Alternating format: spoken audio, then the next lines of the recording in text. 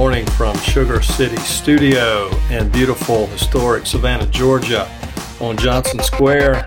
North Point of View, Dr. Walter Kemses. Good morning. Good morning, Mark. How you doing? I'm doing great. How about you? I'm fantastic. Okay, so last week you were quoted in a Wall Street Journal article. And of course, we quote the journal often here. Mm-hmm. It's certainly my go-to every morning.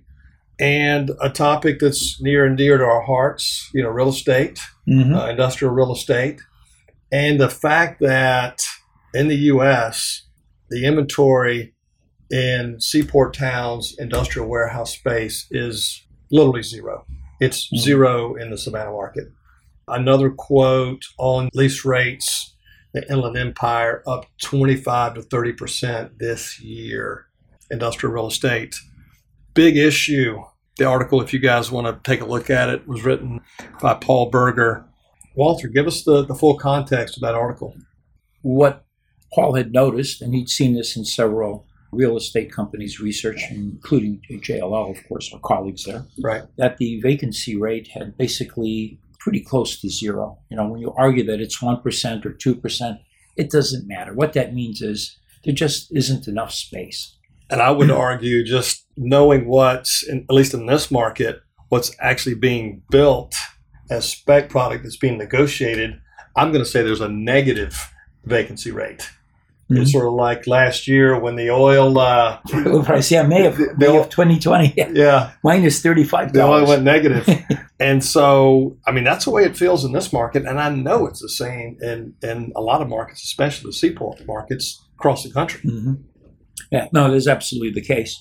And what's really driving this is the retail sector, because something is moving forward. The vacancy rates have been dropping for a number of years. In fact, the reason I had left the engineering firm and gone to a real estate firm 5 years ago is I could see this coming. Right. And I warned port clients and railroad clients that we were running into two shortages. One was industrial real estate and the other was going to be labor. And, that's why I got more focused on the kind of projects and things that I work on and working with you, Mark. Right. But so there was this long-term trend in place. Clearly, the change in consumer behavior during the coronavirus pandemic has accelerated that. And we probably should do a video on what the coronavirus has accelerated and changed permanently, as opposed to all the other stuff that it didn't, but people talk about it, I think, incorrectly. But that's another tape for us. Yeah, that may be 3 or 4 podcasts, right?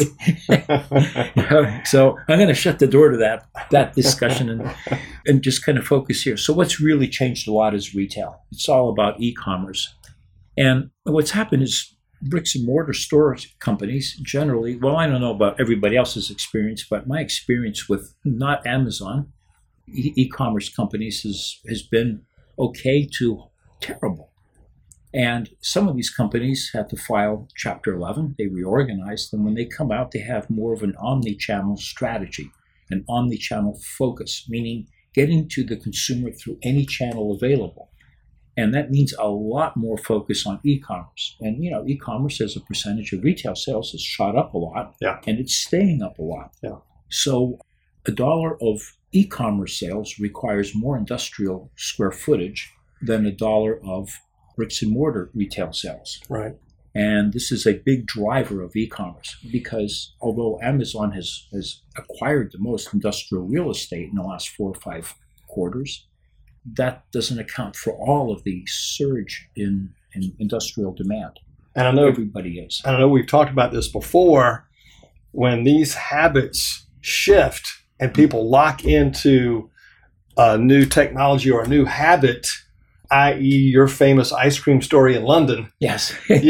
Once you guys started grocery shopping online and having it delivered, it's a paradigm shift. You don't go back. That's right. You don't go back. Now, some things I get people buying groceries online in big cities like in London, but my experience in Savannah was, let's just say, terrible.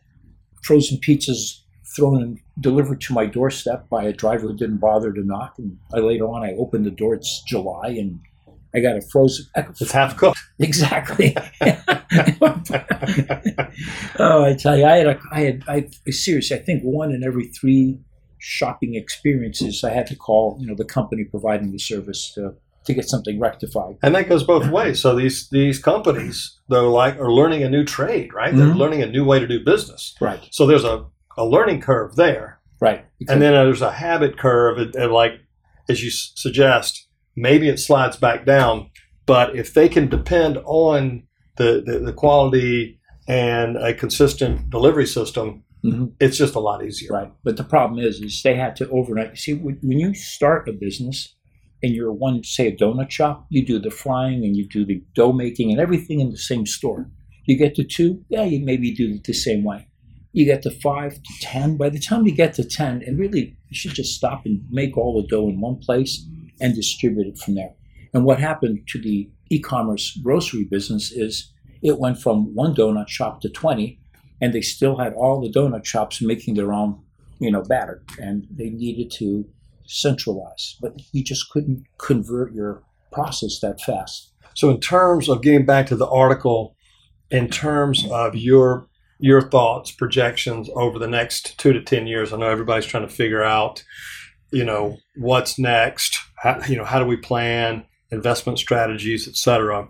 What is your, I don't know, maybe 2-year forecast, 5-year, 10-year forecast in terms of what that inventory looks like and what the demand side will look like? Well, I think that the ports will continue to grow robustly. But I think when you look at, Southern California, you look around Oakland, there's practically no land left. Right. In Oakland, I would say there is no land left. I've been working with colleagues out there to try to make some land, but it's very hard. That's why those lease rates have shot up this year. Exactly. 30% in 1 year. So you end up going to other inbound locations in the country. And Savannah has benefited from that hugely. It's 20% growth in the port last year. Amazing. Absolutely amazing. Yeah. So it's just stunning that they could absorb that. But the problem is that we also have a lot of short-term issues going on. Right. So the other day on the Supply Chain Leadership Association, we have our weekly executive committee call, and somebody had mentioned, and I think that's where I heard this, I'm not sure, that one company was out there with a need for 10,000 trailers to lease because their distribution centers and warehouses were completely full, and they were getting more merchandise to come in for Christmas and had no place to put it. And literally on trailers. Yeah, literally on trailers. And I couldn't remember the port city it was, but I thought, wow, that's something else. And it wasn't necessarily on my notes, but just the thought that over the next 5 to 10 years, there are going to be winners and losers, mm-hmm. right, in the port business and in these seaport towns where, again, maybe we're biased, but it doesn't mean we're wrong, that with the Savannah port, we've got exceptional leadership. Yeah. And we've got guys that have a vision line of 20 to 30 years. And obviously with our past results, the last couple of years, we've seen it. I guess one thing, and this is a question, but keep your eye on the leadership at each of these port cities, right? The ports themselves, because that's going to be the difference, it seems to me, in a lot of these cases. Yeah, and the ability of the gateway leaders to work together. Got it. That's so critical. If you've got members of the community, fighting the port, it's not good for anybody, including not being good for the environment. So, as you told me many times, there are multiple parts to the gateway. Exactly. Right. You've got your port, the waterways, the railways, the roadways. You've got the industrial real estate. And these days, labor is part of the gateway. Yeah, the human infrastructure. Exactly. Big deal. A lot going on. Hey, Walter, great being with you. Hey, good talking. All right, man. See you soon. Take care. Thanks.